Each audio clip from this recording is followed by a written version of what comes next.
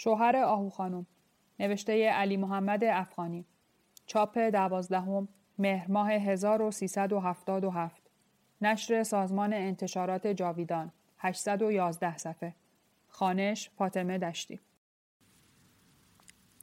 تصور آهو از اینکه هما بر گنجینه خدایی قلب شوهرش چون مار حلقه زده بود اشتباه نبود، اما چیزی که بود با حساسیتی که داشت گفته های سید میران را که در وضعی غیرعادی به زبان می آمد بیش از اندازه بزرگ می کرد و به خود می گرفت.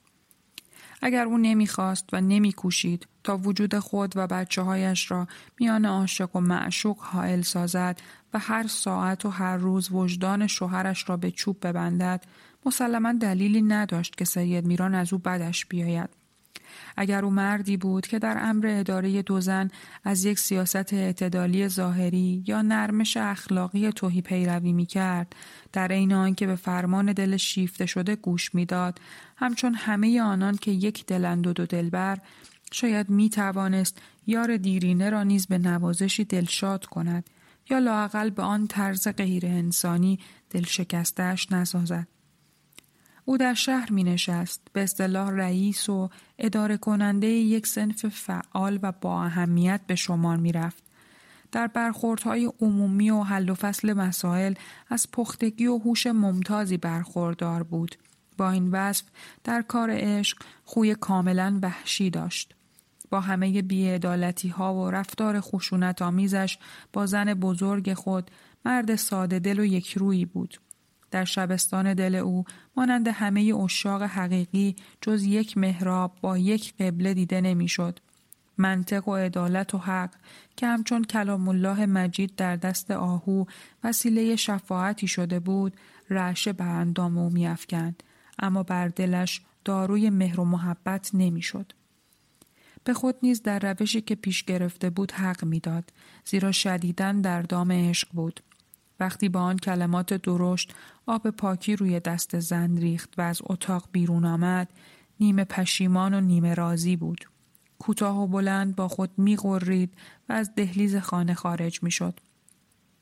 اگر دزدی هم کردم یا باغ را فروختم، باید خانه را بسازم و خودم را از این خراب شده نجات بدهم. در این خانه اینها زندگی مرا چرکین کردند. برای من بو می شدند که دائما بیخ گوشم نغمه ماتم سر می دهند. وقتی که دید ما دیگر پهلوی آنها نیستیم، حساب کار خود را خواهد کرد. ارث پدرش را از من نمی خواهد. خرج خود و بچه هایش را خواهم داد و با یک برنامه معین گاه گاه به آنها سر خواهم زد. خیلی هم دعاگو باشد. فقط به این ترتیب است که می توانم تکلیف او را روشن کنم و سلام و نام تمام. اما از لحاظ آهو برخلاف آنچه که سید میران میاندیشید، مسئله تنها بر سر یک خواهش جسمی نبود که او از شوهرش بطلبد. احتیاج طبیعی او که مانند هوا بیان زندگیش محال مینمود محبت بود. 3 سال بود که او دیگر با گوشت و پوست شوهر وداع کرده بود و در این مدت طولانی غم و اندوه و بالاتر از آن حسد، همچنان که شیر را از پستان مادر خشک می کند، عصاره حیاتیش را گرفته بود. در این خانه در پیش همه کس و حتی بچه های خودش احساس خفت می کرد. روحش دردمند و ضربت خورده بود. رنج از دلش بر می خواست. جسمش احتیاجی نداشت. اگر به طور کلی از طبیعت خاکیش صحبتی نکنیم، هوس‌های او پاک مرده بود، یا بهتر بگوییم مثل علف‌های هرزه عمدن آنها را کشته بود تا بتواند نهال امید را از خشک گردیدن نگاه دارد. حتی پیش از آن در زمانهایی که میان دو هوو نوبتی برقرار بود، سید میران هرگز دست از پا خطا نکرده بود. چنانچه گویی از ما بهتران قفلش کرده باشند نتوانسته بود بکند. این راز دل آهو با همه اهمیت اسرارآمیزی که داشت همچنان سر به مهر مانده بود، زیرا هرگز مشکل زن خانه‌دار این نبود. او برای این مرد کدبانوی اصلی خانه و آورنده 4 بچه بود. در گوشه و کنار خانه و در و دیوار آن، بر فرش و اساس و هر چیز خرد و درشت، همانطور که همه جا اثر دست او هویدا بود، غرور و دلبستگی و امید حقش نیز به چشم می‌خورد. اما اینک با پیدا شدن یک هیکل ظریف دیگر از جنس لطیف در آستانه در خانه، شوهرش می‌خواست همه دلبستگی‌های عزیز او را در هر چیز و هر جا که بود برای همیشه ریشه‌کن کند و دور بریزد. روحش را که زندانی کرده بود، می‌خواست قلبش را نیز مثل یک تیکه گوشت به قناری بزند. ستاره سهمگین و عظیمی که به منظومه شمسی او نزدیک شده بود، همه قوانین مهر و وفا، قید و بندها، حرکات و حتی معتقداتش را دگرگون کرده و خود قوانین و حالات و ترکیبات دیگری پدید آورده بود. میگویند بچه مهر محبت است. حالان که در مورد او و هما قضیه درست برعکس این بود. معلوم نبود چه سری در کار بود که ضرب الامثال نیز که چکیده تجربیات درست گذشتگان است در پیش رفتار این دو رنگ می باخت و معنیش وارونه در می آمد. این زن. مرداب گاوخونی شب و روز، ماه و سال زاینده رود را می بلعید و این زن همه عواطف و علاقه های انسانی مرد او را که جز تیرگی ها و زشتی ها چیزی برای وی به جای نمی گذارد. زندگی با این کیفیت و در شرایط زهراگینی که جریان داشت برای او تحمل ناپذیر می نمود. و اگر راست باشد که مردم هر زمان بر آیین پادشاهان خودند، بر جدی بودن سخن سید میران دیگر جای تردید نبود، زمانه ستم پرور بود. خشونت‌های اخلاقی از بالا به پایین، از پایین به بالا، مثل جریان هوای گرم و سرد همه جا جاری و ساری بود. برو خودت را بکش. همین و دیگر جای درنگ نبود. توضیحات: اشاره است به خودکشی علی اکبر داور، وزیر دارایی ایران در زمان رضاشاه. شاه که به سبب یک عمل خودسرانه وی به شدت خشمگین شده بود به او گفت برو خودت را بکش، که روز بعد او را در منزلش کشته یافتند. ادامه متن. از رفتار و کردار سید میران چنین خوانده میشد که اگر او و همای جان و همه کسش آقا و خانم و وی کلفت بود، بیشک برخوردشان غیر از این بود که بود. آهو تا این حد هم راضی بود خود را پایین بیاورد، فقط به یک شرط که اگر این مرد او را هم پایه و هم حقوق با هما نمی داند، همینقدر به حساب آینده بهرام و بیژن بیش از آن دل شکسته و پیرش نکند. از او بدش نیاید، با او به مدارا و ملایمت رفتار کند. بچه‌هایش را دوست بدارد و این دوستی را عملاً با بوسه های پدرانه بر روی و موی آنان به زبان بیاورد. آخرین رفتار مرد زندگی بچه‌ها را هم تلخ کرده بود. وقتی به حال خود میاندیشید، تیر روستر از آن بود که هما خانم حتی به کلفتی قبولش کند. داستان زندگی او پس از 14 سال گذران بی‌قلقش و 3 سال اندوه و ناکامی با این اقرار دردناکی که از میان دو لب مرد بیرون آمده بود، به نظر می آمد که دیگر پایان پذیرفته بود. یا اگر نه، لااقل وارد مرحله دیگری به مراتب مرگبارتر از گذشته شده بود. سید میران با نفرت و بی‌حوصلگی هر چه تمامتر به او گفته بود، مثل اینکه موی گرگ به تن دارد. از اون نه تنها بدش می آید، بلکه وحشت می کند. عجب. آیا این خود سید بود که چنین حرفی می زد یا مسخ شده و برگردان او؟ چه کسی جواب این مشکل را می داد؟ خوف جانی، این کلمات دیگر چه معنی داشت؟ آیا او می‌خواست در بعضی فرصت‌های پنهانی در غذای شوهرش سم یا زهر بریزد و او را بکشد؟ به چه منظور؟ لابد برای آنکه به اسم بچه‌هایش دست روی مال و منال او بکشد، هما را از آن خانه براند و خود پس از آنها دورانی از سر بگیرد. هووی فتنه‌گر و مکار او یک بار جلوی همه و البته به لحن شوخی چنین مطلبی را به میان آورده بود. عنوان کردن خود این موضوع هرچند از روی شوخی بوده باشد، بر طبق این مثل که میگویند گدا هرچه در توبره خود دارد خیال میکند در توبره رفیقش هم هست، آیا نشانه بارزی بر نیتهای آلوده و اعمال پشت پرده گوینده آن نبود؟ آیا مشاطه جدید او که روی قرآن میزد و میگفت هما در پنهان با مالیدن پی گرگ توی کفش یا به بدنش او را در چشم شوهر سیاه و چون گرگ منفور کرده است درست حدس نزده بود؟ آیا از چنان زن پرفن و فعل و همه سرحریفی که با خورشید خانم به خانه سید هندی می رفت از کلیها پی خرس و کوفت و زهرمارهای بی اسم دیگر می گرفت چنین کارها دور بود؟ هما زیبا بود، اما فی الواقع آیا چشم و ابروی او بهتر بود یا مال دختر آقا بزرگ که هر روز 2-3 بار به آن خانه می آمد؟ مسلماً هر کس با یک نگاه می گفت که مال دختر آقا بزرگ. بسیار خوب. شوهر همین زن هر شب کتکش می زد. با اینکه تازه عروس بود و در خانه پدر هم می نشست، مثل یک کلفت کار از گرده‌اش می کشید.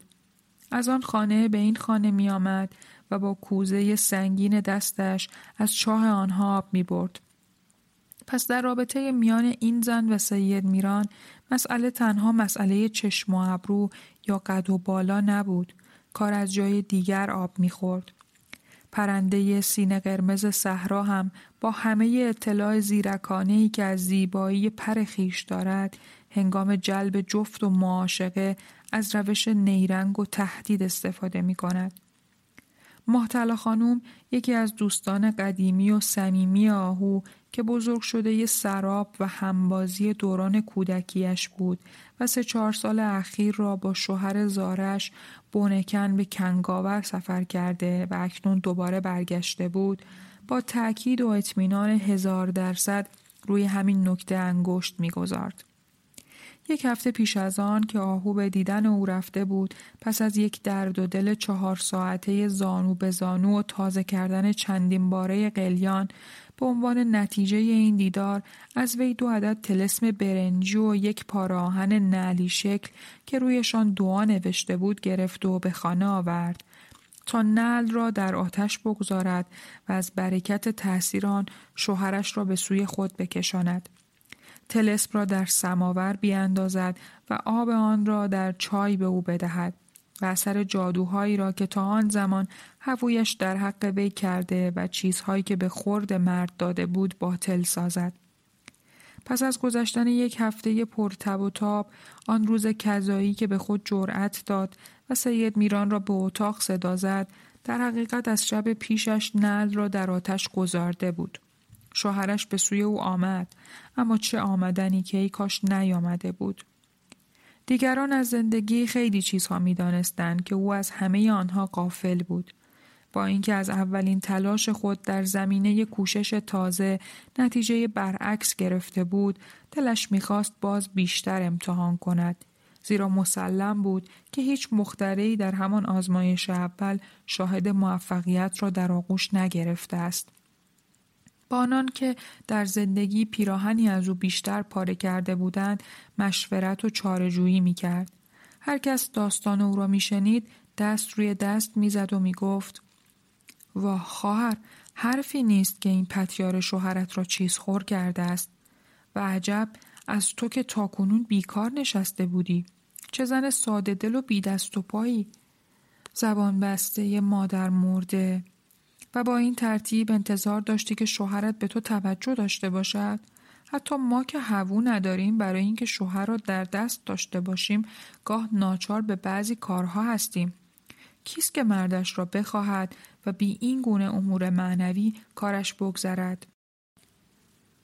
آنجا در محله سینه گل زرد کنار آبشوران زیر درخت گردو مرد دعانویسی دکان داشت که با همه گمنامی و آهسته‌کاریش میگفتند دم مار و نیش عقرب را به افسون میبست و جو را از دیوار راست بالا میبرد.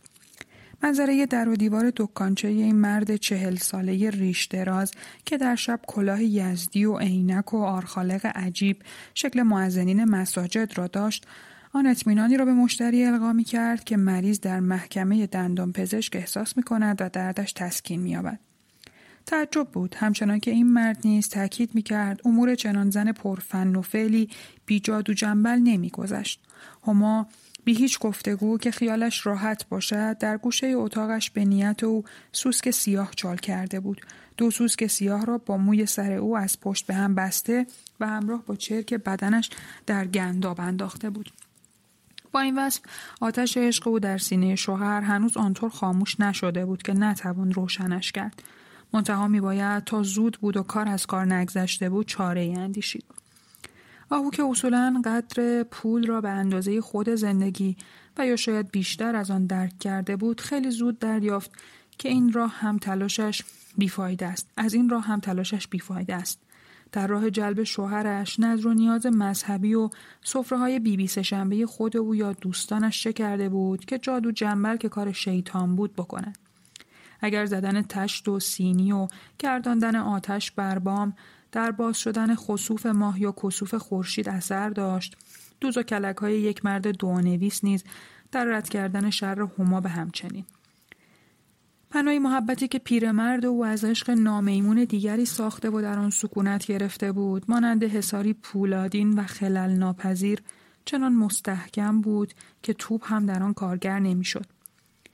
عشق هوس‌آمیز و نامتناسبی که 3 سال و نیم پیش از آن شروع گشته بود، اینک چنان شکل نگفتنی به خود گرفته بود که مثل کتیبه ها و آثار باستانی ایران و روم با همه پیش پا افتادگی و سادگی ظاهر به نظر هر کس که میشنید افسانه آمیز و اعجاب آور مینمود. در آن شب‌های اول پاییز زن و مرد از لحظه‌ای که شامشان را می‌خوردند در و پنجره اتاق را به روی غیر می‌بستند و ظاهراً زندگی دیگری شروع می‌کردند که فهم و فراست آهو را بدان راهی نبود.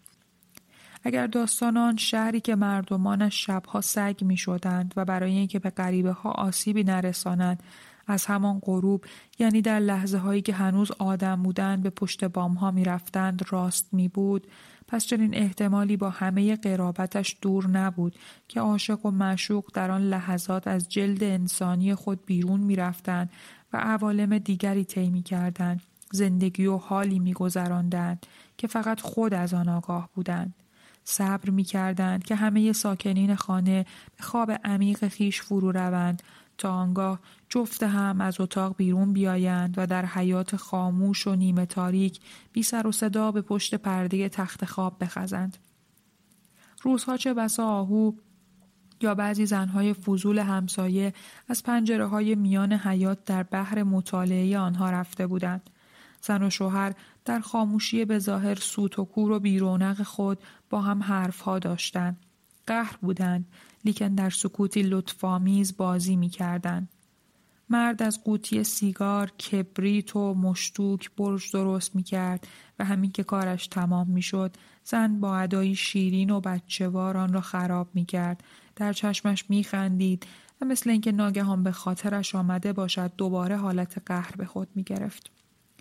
در میان همسایه‌ها اکرم که اکنون بیش از 2 سال بود در آن خانه می نشست و 1-2 بار اتاقش را عوض کرده بود، بیشتر از سایرین در کار هما کنجکاوی می کرد. او یکی از آن پرندگان کوچک یا حیوانات راسو مانند هوشیاری بود که وسوسه دانستن آسوده‌اش نمی گذاشت و عاقبت نیز همین حس بلای جانش می شد. زن کوتاه قد زیرک و به همان نسبت ارقوبی و شیطان صفت، حسود و آبزیرکاهی بود که هرگز حتی مواقعی که رنجی در دل داشت خنده از گوشه لبانش محو نمی‌شد. با شوهرش که شاگرد چرخساز بود پنهانی اختلاف داشت، شاید بدان جهت که مرد او پایبند زندگی خانوادگی، رفتار و گفتار شایسته در محیط درون و بیرون خانه نبود و چنان می‌نمود که تا ابد می‌خواست در همان شغل شاگردی خود ثابت بماند. با یک زیلوی کهنه و حسیر و چند تکه اساس بی‌ارزش در خانه کاروانسرا مانندی اتاقکی نمناک بگیرد، نوک کفش خودش با آرنج پیراهن زنش سال به 12 ماه سوراخ باشد و اگر اجاره اتاقش 3 ماه به 3 ماه پس افتاد عین خیالش نباشد. با اینکه آهو اکرم را زنی سر به هوا و رند می‌دانست که دوستی‌ها و دلسوزی‌هایش ظاهری بود، از معاشرت و همصحبتیش لذت می‌برد. چون شوهرش شبها غالباً دیر به خانه می‌آمد، برای آنکه حوصله‌اش سر نرود یا خوابش نبرد، با چنگی تخمه که خود بو داده بود و بساط گیو بافیش بر می‌خواست و به این اتاق می‌آمد. آنجا اغلب سماوری نیز دم می‌کردند که سر و صدایش به خصوص برای بچه‌ها که مشغول تکلیف نویسی بودند همچون یک موسیقی حقیقی شادی بخش بود. از آنجا که اتاق اکرم روبروی اتاق هما بود، از کارهای او هرچه میدید میآمد با آب و تاب و شاخ و برگ برای آهو تعریف میکرد. با این وجود رابطه‌اش با هما نیز بد نبود، اما بیش از خود او با جعبه آرایش و پودر و ماتیکش دوستی قلبی داشت. از آب و رنگ خدایی نیز بخشی نسبتاً کامل داشت. از هما کم سالتر بود ولی در خانه از لحاظ تراوت جوانی پس از او قرار می گرفت. خود او نیز به این حقیقت اعتراف داشت. هما از کمال حسن بهره‌ور بود. حالانکه او فقط قشنگ و خندان بود و مانند او بچه‌اش هم نمی‌شد. باری مهرماه خنک کرمانشاه با باد شرقی غربی لطف آمیزش فرا رسیده بود. آهو از 2 هفته پیشتر از آن رخت خواب بچه‌ها را از حیاط به اتاق برده بود و با این وجود آن دو هنوز روی تخت می‌خوابیدند و تعجب بود که سرما نمی‌خوردند. یک شب دیر وقت سید میران که ظاهراً به منزل میرزانبی اما در حقیقت آنطور که بعدها کاشف به عمل آمد به دیدن نمایش رفته بود، خیلی دیرتر از موقع معمول به خانه بازگشت. به صدای چکش در اکرم به گمان آنکه شوهر خود اوست غرغر کنان به دالان رفت. آهو بیدار بود و دانست که همسایه‌اش اشتباه کرده است، اما قبل از آنکه خود را برساند زن جوان در حیاط را باز کرده بود. سید میران زیر لب و خاموش به سلامش علیک گفته و روی تخت خواب که بالای باغچه زده شده بود قدم گذارده بود. با آمدن او شب به خیر آن شب گفته شده بود. اما مثل اینکه کوکب بخت او آن شب نیز مانند صدها شب دیگر برایش قصد توطئه‌ای در سر داشت که تا طلوع صبح خواب شیرین را از چشمانش دور سازد. آهو از نیمه راه ایوان بر می گشت که همسایه جوان با صدای هیس هیس و اشاره به تخت هما او را به طرف خود فرا خواند. تعجب می کرد اکرم چه چیز ندیده‌ای دیده بود که آنطور به هیجان آمده بود. زیرا پرده تخت هوویش جز قسمت رو به دیوار از هر طرف کیپ افتاده بود.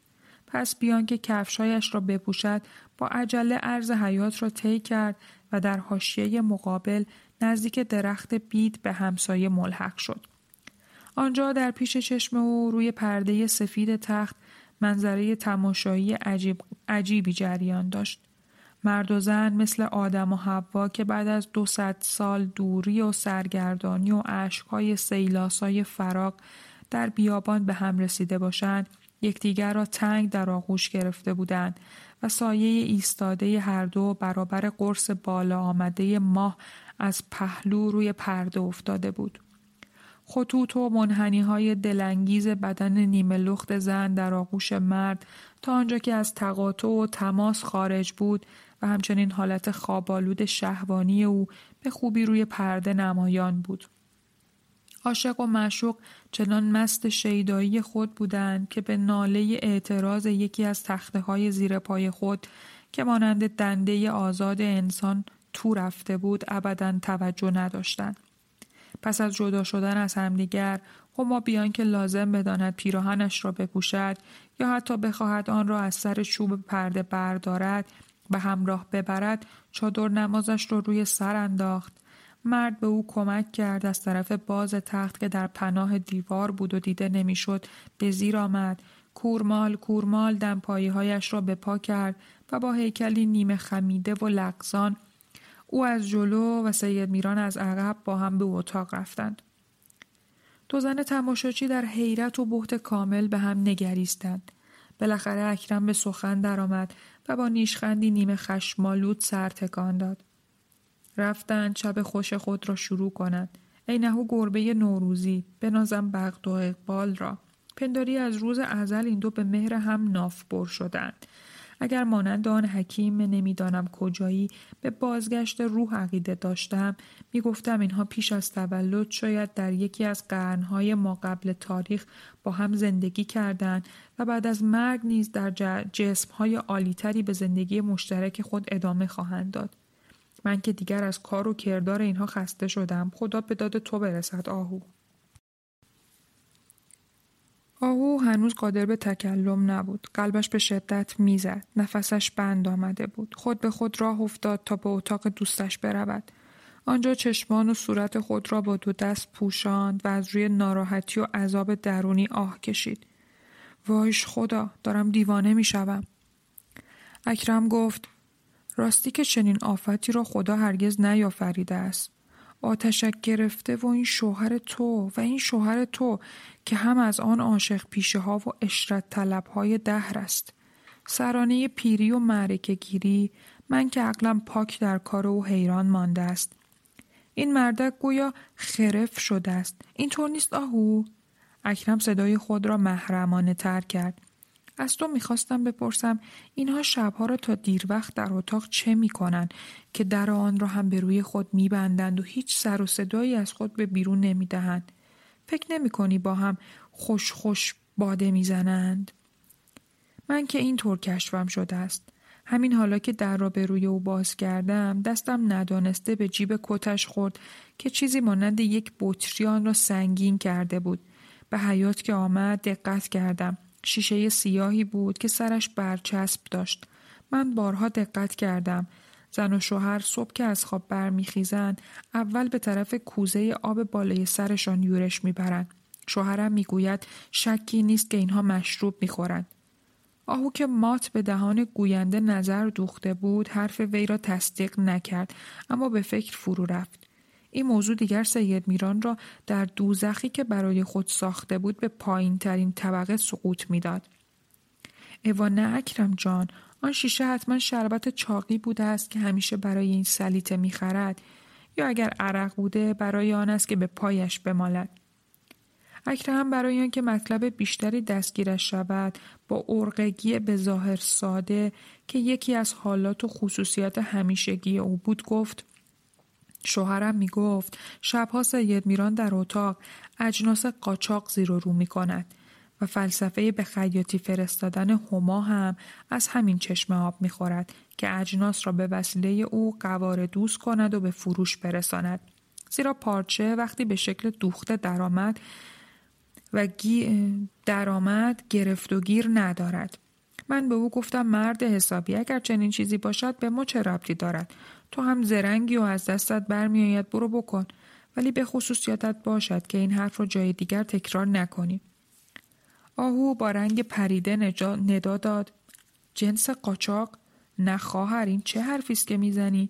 باز اگر مشروب بگویی باری. من خودم بارها از سوراخ جای کلید کمین آنها را گرفتم. همینطور که حالا دیدی با هم خوشند. عیش و نوش میکنند. خب هوس بر جوانان عیب نیست. شوهرم تازه چلچلیش گل کرده است. اگر شک تو به آن یک قواره اطلسی می رود که هما در صندوقش دارد، باید بدانی که آیه و مایه همان یکیست. من هرچه کشتیارش شدم بلکه بتوانم آن را از او بگیرم و پولش را بدهم قبول نکرد. میگوید من عادت ندارم سوغات کسی را به دیگری ولو اینکه خواهرم باشد ببخشم یا از آن بدتر بفروشم.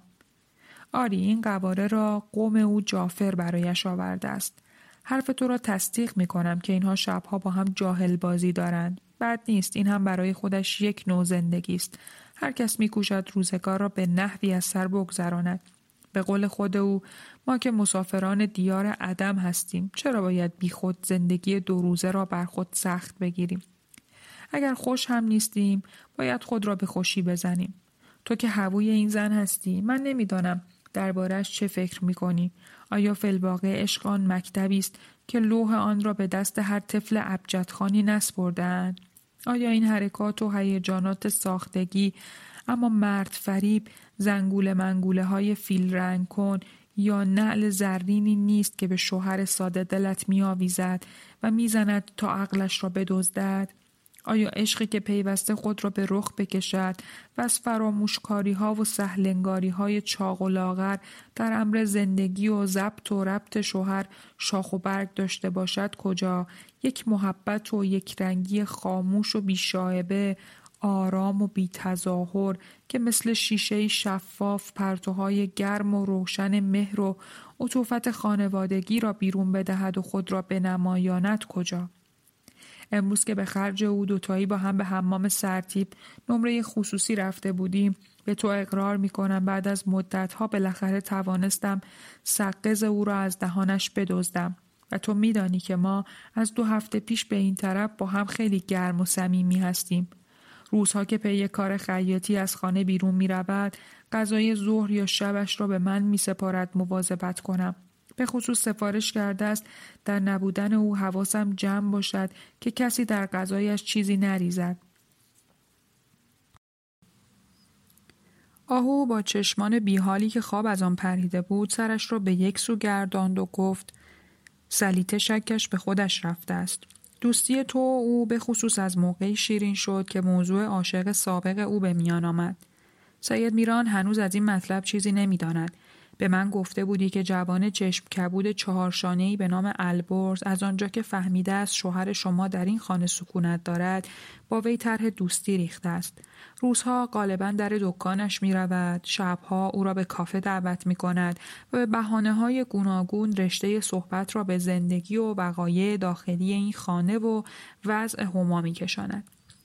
بی گفتگو این جوان با مشخصاتی که میگویی همان کسی است که پیش از سید میران چند صباحی او را در خانه زهرا رشتی نشانده بود. گمان نمی کنم مطلب را به خود هما نگفته باشی. اگر گفته باشی یقین بدان هر حسابی کرده ای کور خوانده ای. او داستان را برای سید تعریف خواهد کرد و وزر و وبالش به گردن شوهر تو خواهد ماند. مگر آنکه در بعضی ملاحظه ها و من جمله محبتی که ممکن است به آن جوان داشته باشد گیر کند و سکوت نماید. برعکس تا آنجا که من میفهمم نسبت به او ابداً علاقه‌ای نداشته است و ندارد. حتی از وی بدش میآید. تنها چیزی که از این داستان برایش جالب و شنیدنی بود این است که فهمید هنگام بستری بودنش در مریضخانه آمریکایی آن ناشناسی که دسته گل برایش فرستاده بود غیر از همین شخص کس دیگری نبوده است. مسئله گرمی او با من بیشتر از این لحاظ است که گمان می‌کند این مطلب رو به تو نگفتم و نخواهم گفت. باری به هر حال به او گفتم هما میخواهم چیزی از تو بپرسم که تا کنون 100 بار پرسیدم و 1 بار جواب درست نشنیدم. بالاخره این دوستی و دست خواهری را برای چه روزی گفتند؟ همدلی و همفکری اشخاص را به چه منظوری وضع کردند؟ من هم زن هستم و میخواهم مانند تو پیش شوهرم عزیز باشم. شاید بتوانم با افسونهای محبت و نسخه‌ای که تو به دستم میدهی این مرد سر به هوا و هرهری مذهب را به راه راست زندگی بکشانم. آیا در جامعه جایی هم هست که درس مهر ورزیدن را با آدم بیاموزند؟ فوراً گفت دامان مادر، اما به تو بگویم که من تقریباً خودرو بار آمدم. گفتم پس راز کار تو باید در چیز دیگری باشد.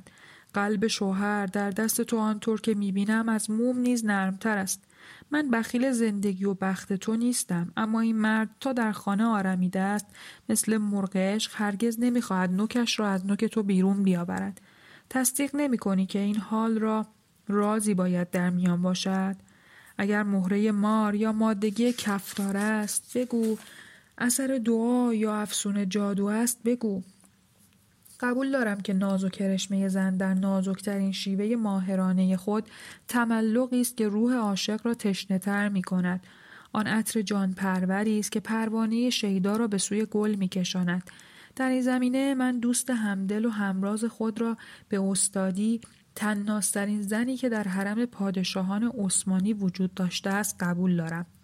زیرا اعتراف می‌کنم که اصولاً شیوه حساب شده رفتار تو از آهنگ مخصوصی پیروی می‌کند که روح ناآزموده من و امثال من هرگز قادر به درک یا تقلید جزئی ترین ادای آن نیست.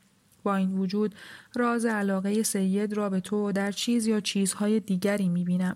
میان تو و او قبل از هر چیز باید یک درک متقابله بس عمیق وجود داشته باشد که همه مسائل و مشکلات زندگی را در خود حل کرده است. مشکل می‌دانم بخوای این نکته را باز هم از دوست یگانه خود پوشیده بداری، مگر آنکه خود تو هم در این باره همانقدر مطلع باشی که من، و این از محالات است.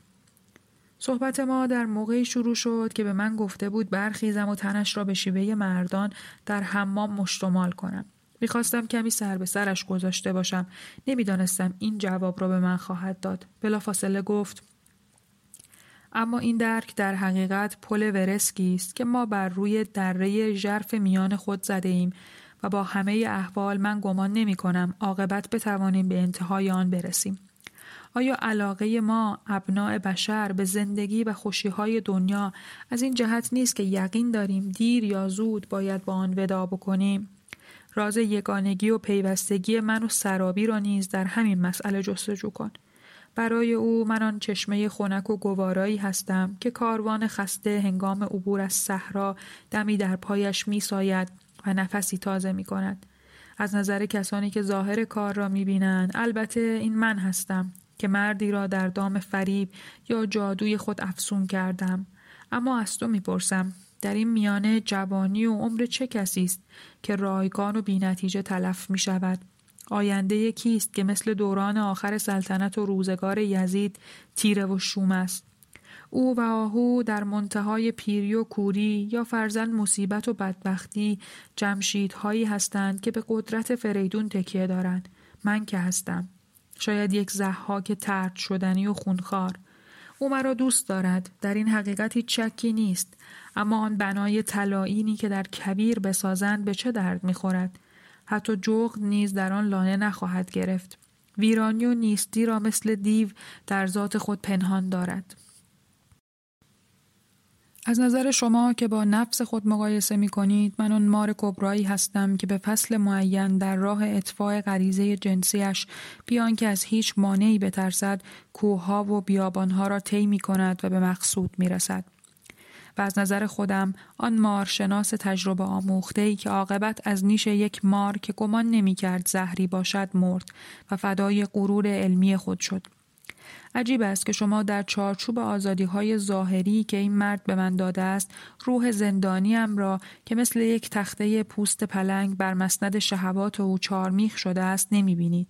اگر هووی من به صرف جفای شوهر دوستانی دارد که میتواند پیش آنان در درد و دل بگشاید و غم خود را خالی کند، من این را نیز ندارم و نمیتوانم داشته باشم. هر وقت آهو را میبینم که با نهایت علاقه سرگرم وظایف مادری خویش است و آرش میآید هرگز سر بردارد و به پنجره اتاق من بنگرد، از بغض و وحشتی نامعلوم دلم میخواهد به دو نیم شوم. وظایف نیز خود یک نوع مهر و محبت است که جامعه به عنوان مزد زنده بودن به ما ابراز می‌دارد و من از آن محرومم. بسیار کوشیدم تا در این خانه به خاطر دفع وقت یا سرگرمی برای خود از کارهای کوچک که معنی بزرگ دارد وظیفه‌ای بتراشم. اما این کوشش ها نیز با کمال تأسف هر دم مانند شنهای کف دریا از زیر پایم گریخته و مرا بیش از پیش از ساحل دور کرده است. شوهر من جز عشق و دلبری، یا بهتر بگویم بازی عشق و دلبری، چیزی از من نمی‌طلبد و این همان ماده خواب‌آوری است که بی‌درد انسان را می‌کشد. یک نوع خودکشی ژاپنی است که در آن عاشق و معشوق هر دو تلف می‌شوند. برای او من آن بازیگری هستم که فقط به درد یک نقش می‌خورد. با این وصف اگر شما به جای من بودید چه می‌کردید؟ از مرغی که وسط حیات خانه راه می رود، آیا صدای خروس شنیدن شوم و بدشگون نیست؟ اما من آن سگ تیز فهم و وظیفه شناسی هستم که اگر صاحبم بخواهد برای او حتی صدای پرندگان را نیز خواهم کرد. زیرا با همه احوال باید بگویم که دوستش دارم. من در این مرد ذخایر بیپایانی از شخصیت، بزرگواری و جوانمردی حقیقی دیدم که تا به حال هیچ زنی در مردی ندیده است. ببین مرد چه مردی است. با اینکه اقوام همه رنگ و گروه من مثل قبیله های هشیلی و همیلی عرب در زیارت همیشگیشان از شهر اینجا را مهمانخانه حضرتی خیش کردند و با اینکه من بارها خواستم آنان را از خود برانم، او هرگز لبخند مهمان نوازش از گوشه لب و دست گشاده‌اش از کیسه کوتاه نشده است. پاکدلی، خوشخلقی، وارستگی، بی‌نیازی، این هاست آن زیورهای اخلاقی بزرگی که خدا به هر کسی نداده است، اما در او مثل یک معدن دست نخورده بی پایان است. همان زیبایی‌های شگفتی را که حقیقی یا تصوری او در اندام و احوال من می‌بیند، من در روح اقیانوس‌آسای او مشاهده می‌کنم. برای زن عشق حقیقی یک چشمه زاینده یا شعر خدایی است که به او روح و توان و قوه سحرآمیز ایجاد دوباره و صدباره زندگی را می‌دهد و من حتی اگر این مرد گدای راهنشینی بیش نبود و به همین قدرت و شکوه یا بهتر بگویم عجز و فروتنی شور پرستیدن داشت، باز از صمیم قلب دوستش داشتم. این است آن صلیب زنجیرداری که من و او از دوستی یکدیگر به گردن آویختیم تا اگر به آتش مرگ سوختیم و فنا شدیم نشان ما باقی باشد. آخر سرابی مرا با مردان معمولی مقایسه نکن. از من نیز نخواه که به تو درباره رفتار با شوهرت دستور بدهم. خانجان تو مانند شوهر سابق من نه آن سکه قلبی است که دورش اندازی، نه چک وعده داری که نگهش داری. و من نمیدانم حد وسط این دو چه می شود. شاید یک مرد نیمه مرد هیچ مسلک و بی شخصیت. او نه کبر بیشرمانه و گستاخ پلنگ را دارد، نه سولت تسلط طلب یا خوی نجیبانه شیر را. خرس سیاه قدار و پنهانکاری است که وقتی به چنگ آدمیان افتاد از لای میله های باغ وحش از تماشاچیان غذا گدایی می کند. با این وصف شاید من بتوانم راه رام کردن او را به تو بیاموزم. حالا تن مرا خوب مالش بده. این روغن را درست به همه جای آن بمال. بعد هم سرم را بشوی. خواهم گفت چه کار بکنیم. اما قبل از هر چیز از تو یک سوال دارم. آیا اگر تو را آنطور که دلت بخواهد دوست بدارد، قدر این دوستی را آنطور که او میخواهد خواهی دانست؟ من گفتم البته، چرا ندانم؟ پس در این صورت بکوش تا اولین مطلب را به او بفهمانی. در ما بچه دار نشدن تقصیر من است و در شما تقصیر او. دلیل ندارد که فطرتاً از تو بیزار باشد. به هر حال این را می گفتم. وقتی که شوهری خوب و مهربان است، وقتی که در عجز و انابه های او سوز و گداز یا شور و افتادگی بندوار مناجات چیان شبهای رمضان به گوش می رسد، انسان دلش می‌خواهد تا هر جا که میل و رضای وی تعلق می‌گیرد بار سنگین عشقش را با وفاداری تمام به دوش کشد. زیرا پاسخ محبت بیریب و ریا جز محبت و وفاداری چیزی نیست. تنها فضیلت زنانه‌ای که به جای همه عواطف پاک و سرشار مادری اکنون در دل من به جای مانده است، در همین یک موضوع خلاصه شده است. مواظبتی که من از نهال تازه عشقم کردم، بعد از این هم تا هستم و هست با شدت و دقت ادامه خواهد یافت. رفتن او به اتاق آهو ولو برای 1 ساعت یا 1 دقیقه باشد همان آزمایشی است که یارو فلان کسک به خاطر اطمینان از وفای معشوقش کرد. او را به دست دوستش سپرد و نتیجه چنان که نمیخواست دید.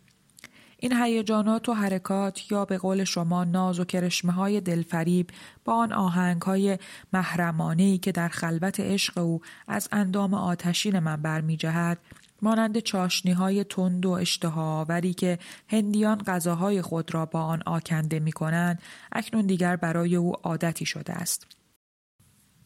برای او من غذای لذیذی هستم که اگرچه ماده اصلیش همیشه یکی است، هر روز به طعمی و عطری و شکلی پخته و در سفره چیده می شود. و عشق حقیقی در زندگی انسان به عقیده حکما دلانگیزترین ودیعه است که مانند کلام یا نوایی خدایی هرگز و در هیچ وضعی قوت تأثیر خود را از دست نمی دهد. این رفتار خالصانه او نسبت به من که در مقابل عظمت عشق و عاطفه‌اش خود را حقیر می دانم، شاید پاداش رنجی باشد که می بیند پنهانی می کشم، یا تسلی روزگارانی که باید دست بر دست بکوبم و بر همه این دوران از دست رفته جوانی اشک ندامت ریزم. برای من مانند تو که زنی سست پیمان و شیطان صفت هستی، شوهر کردن پیوند با یک امید و گسستن از 1000 نیست. عقل و حساب درست زندگی به من می آموزد که هرچه زودتر تا گوشتم خریدار دارد از 4 دیوار حریم این مرد بیرون بزنم و بروم، با کسی روی هم بریزم که هرچند در تراز البرز مردی ضعیف اراده، شغال صفت و زبون باشد، لااقل زندگی همیشگی با مرا تضمین می کند. اما من به ندای قلبم گوش می دهم که برای سرابی می تپد. و سلام. همان قلبی که میگویند در شکم مادر ماه‌ها پیش از مغز به جنبش در میآید. آهو در دنبال افکاری که در مغز خودش جریان داشت صحبت اکرم را قطع کرد و با نوعی گیجی زاییده از خستگی گفت: اگر موضوع البرز و دوستی او با شوهرت بر پایه دست یافتن به هما به گوش سید میران برسد، زره از فولاد بپوشید، شکم هر دوتای شما را جر خواهد داد. خانی کار بدی است که می‌کند. اکرم گفت: ارزش شوهر من تنها در این است که این گونه عناصر از وجودش استفاده کنند، یا بهتر بگویم از وجود این گونه عناصر استفاده کند. اگر از بددلی و نااهلی نان و آمی در می آمد، باز من دلخوش بودم که لااقل ما از گرسنگی نخواهیم مرد. من اگر شده است حتی برای آنکه در این خانه طلسم طلاق را شکسته باشم، از این مرد طلاقم را خواهم گرفت. او آدم نیست. آهو گوش به سکوت شب داد تا مبادا بچه‌هایش در اتاق از خواب بیدار شده باشند. به پرتو بالا آمده ماه که حیات را در سایه روشن زیبا و اسرارآمیزی فرو برده بود نظر افکند و سپس گفت: با این آزادی‌های از همه قسمی که هما دارد و به بهانه خیاطی هر ساعت هر جا که بخواهد میتواند برود، با همه تظاهرش به پاکی و وفاداری، مشکل می‌دانم یک سرگرمی فکری دیگری نداشته باشد. شوهر تو هم امشب دیرتر از شب‌های دیگر به خانه آمد. خب بگو ببینم دیگر چه گفت؟ گوش شنوایی گیر آورده و برای خودش لاف زده است. آری، صحبت‌های عجیبی می‌کرد.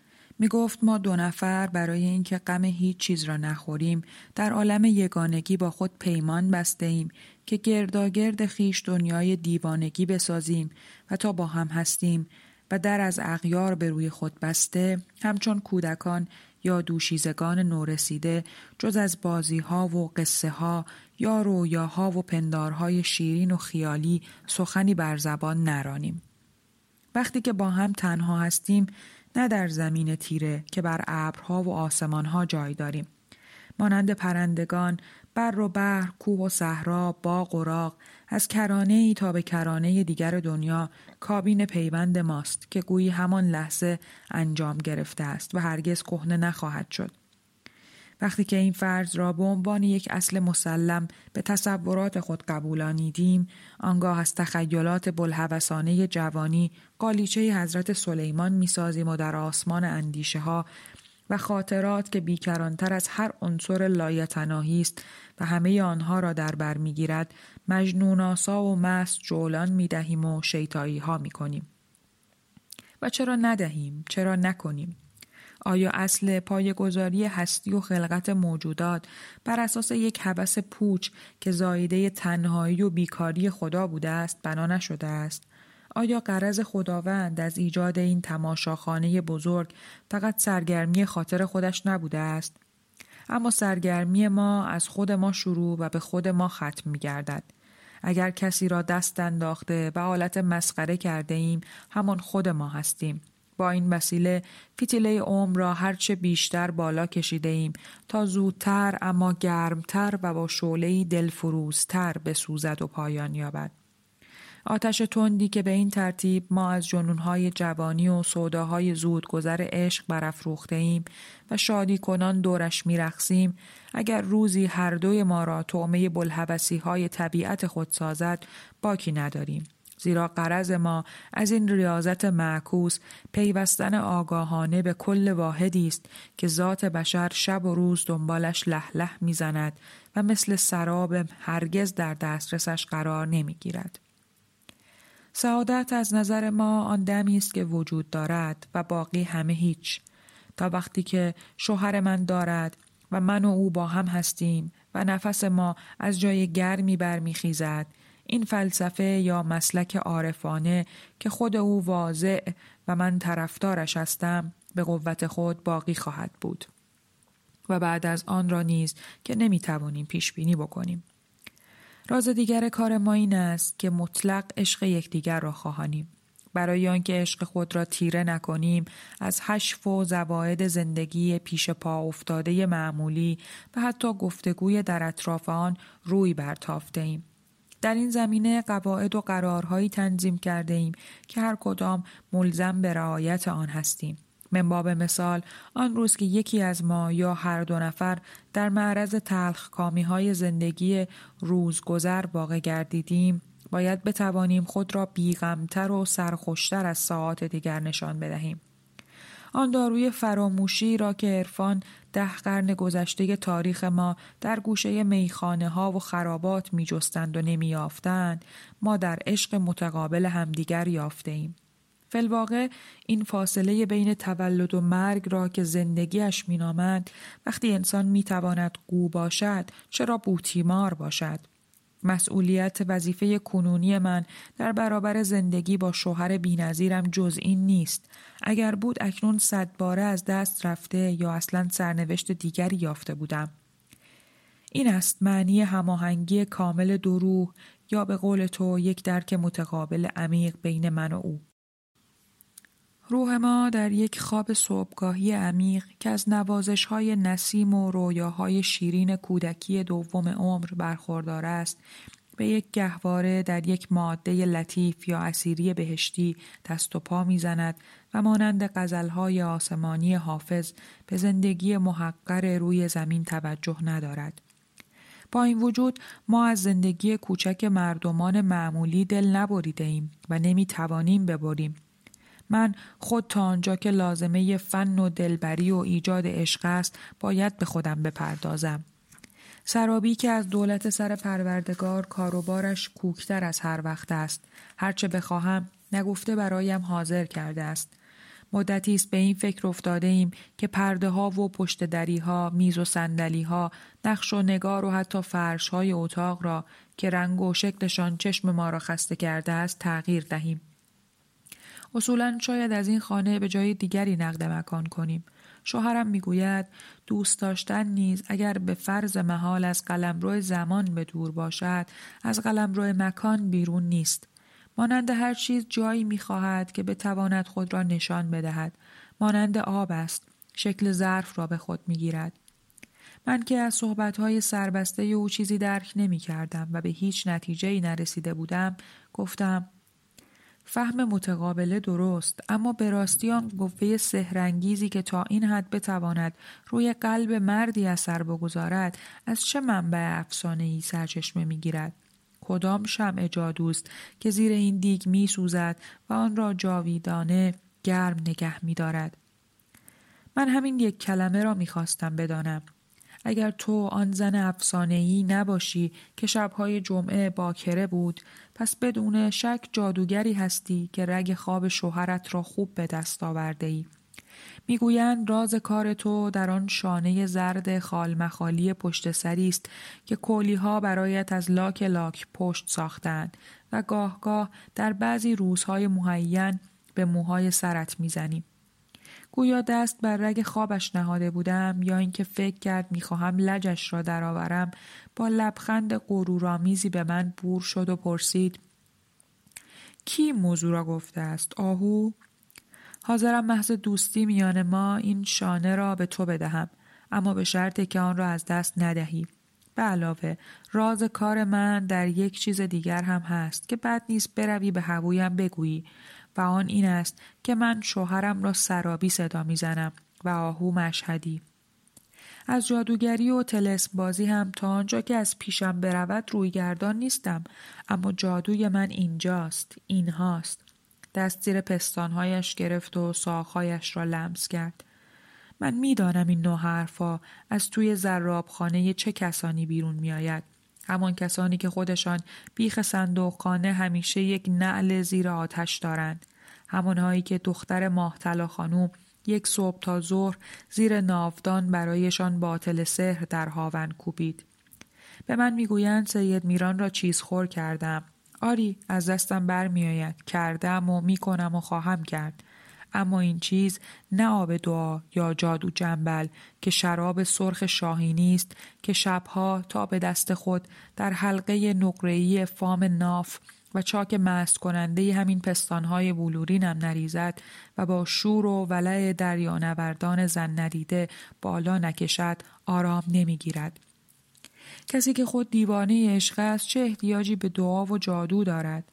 آنچه درباره خودم است نه شب‌های جمعه که همه شب باکره هستم، به تو خواهم گفت چطور باکره‌ای. در عین باکرگی طفلی در شکم دارم که روزگاری دیده به جهان خواهد گشود و مانند کروبیان از هنر بال و پر دارد. اکرم، از تو توقع این حرفها را نداشتم، اما با این وجود به پاداش اینکه سرم را شستی و تنم را مالش دادی، هرچند به دردت نخورد، یک کلام آخری هم دارم که به تو و امثال تو بگویم. برای مردان بازیگوش، آنها که روح شاعرانه دارند، اگر نمی توانید یک پیانو یا ساز 6 سیمه باشید، لااقل آن اسباب بازی کوچکی باشید که با همه سادگیش طفل دارنده آن نمی داند در شکمش چیست.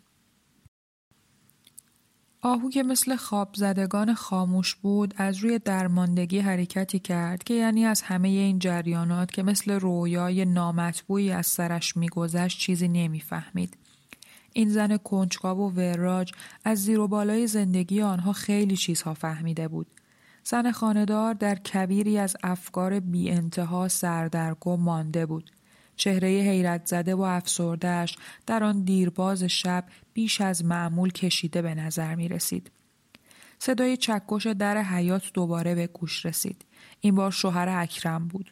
آهو با اندوه خسته گفت: حالا برو در را باز کن. او با این پرت و پله ها خواسته است مرا قصه بدهد و به هر حال هرچه از این دو بندینه بگویی برمی آید. شاید در چاک فلان جایش هم مشروب می ریزد و می خورد. این یک نوع بیماری است. هر دو زن از اتاق بیرون آمدند و آهو ادامه داد: پیرمرد من نوشش باد، باده عشق و جوانی باز پس آمده. خوب آخرش را آورد. دارد خانه آخرتش را روشن می کند. تلافی جوانی‌هایش را باز می کند. اما خیلی دیر به این فکر افتاده است کاسلیس. نزدیک دالان که اندکی از کف حیاط بالاتر بود، اکرم برگشت. حالا من چیز دیگری فکر می کنم. این مرد باید فقط ستایشگر خشک و خالی جمال هما باشد. آرزوهای برباد رفته جوانی در دلش باد کرده است، ولی آن نیرو را که بتواند این آرزوها را بر تخت پادشاهی بنشاند و دورانی براند در دست ندارد و برای مردی در وضع او هیچ بدبختی از این بالاتر نیست. آهو نایستاد تا روی این اظهار نظر تازه و عجیب که اولین بار بود به گوشش میخورد صحبت بکند. به زبانش آمد محض شوخی بگوید: پس تو هم ای رندک عیار مردی شوهر مرا امتحان کرده ای؟ اکرم در تاریکی آستانه دالان ناپدید شده بود. وقتی که آهو در اتاق خود به رخت خواب پناه می برد نمی دانست چه وقت شب است. در درون دل جواب صحبت آخری زن همسایه را می داد. اگر چنین است پس تلاش‌های آن وقتی هما را برای بچه دار شدن به چه باید تعبیر کرد؟ جیک جیک مستانه او را دور و بر این مرد چه اسم می توان گذاشت؟ بیش از هر زمان دیگر پریشان خیال بود. اندیشه های گنگ و در هم و برهم همچون شاخ و برگ درختان و تیکه های چوب که در گیجاب افتاده باشد در مغز آشفته‌اش زیر و رو می شد. او می دانست که هما به خاطر چاق شدن شراب می خورد، اما هرگز گمان نکرده بود که کار همیشگیش باشد. هرگز به تصورش نیامده بود شوهرش نیز هم پیاله وی باشد. اکنون می توانست بفهمد که در جیب ورقلمبیده براخاص بعضی وقتها که کشرو به خانه می آمد و به اتاق بزرگ می رفت چه بود؟ همان براخاص پخمه و بی سر و زبانی که مگس در دهانش می مرد مأمور مخصوص این کار شده بود. یک شیشه می برد و یک شیشه می آورد. باور کردنی نبود که سید میران تا این حد در غلطیده باشد. سید میرانی که نماز می‌خواند، روزه می‌گرفت، سهم امام می‌داد، وقتی پای هما در میان بود هیچ کار از او دور نبود. و آیا آن روز در اتاق که دست به گردنش انداخت تا صورت او را ببوسد از این جهت خود را پس نکشید که دهانش بوی الکل می‌داد؟ این مطلب چیزی نبود که نتوان ثابتش کرد. شبی که گذشته بود و منظره نفرت بار روی پرده تخت خواب در زمینه همه افکار زن مهنت زده نوسان می کرد. در میان خطوط تیره و لرزان پشت پلکش گفته های اکرم به شکل اشباح عجیب و غریب می رقصید و مثل دهل در مغزش صدا می کرد. جادوی من اینجاست، این هاست. شاید خدا به او روا داشته باشد. ستایشگر خشک و خالی جمال زن به حق چیزهای نشنیده اکرم. مگر چنین چیزی هم دیده شده است؟ چرا دیده نشده است؟ چه بسیار عشق پیری است. شاید مرا بگو که 4 سال است از او دورم. از کجا معلوم که چنین نباشد؟ اما نه، اگر چنین بود هما به او نمی ایستاد. یک لحظه هم به پای او نمی ایستاد. سید میران هنوز آنقدر پیر نیست. 50 سال، شاید هم کمتر. بی خود میگوی اکرم، این یک حرفت رو نمیتوانم بپذیرم. اگر چنین باشد پس شکی نیست که چیز خور شده است. شکی نیست که این زن کار خود را کرده است. سلیطه لوند دزد مرد شوهر نازنینم را به کجا کشاندی؟ خواب کوتاهی او را در رو بود و بلافاصله پلکایش را از هم گشود. آسمان روشن شده بود. پایان فصل 11.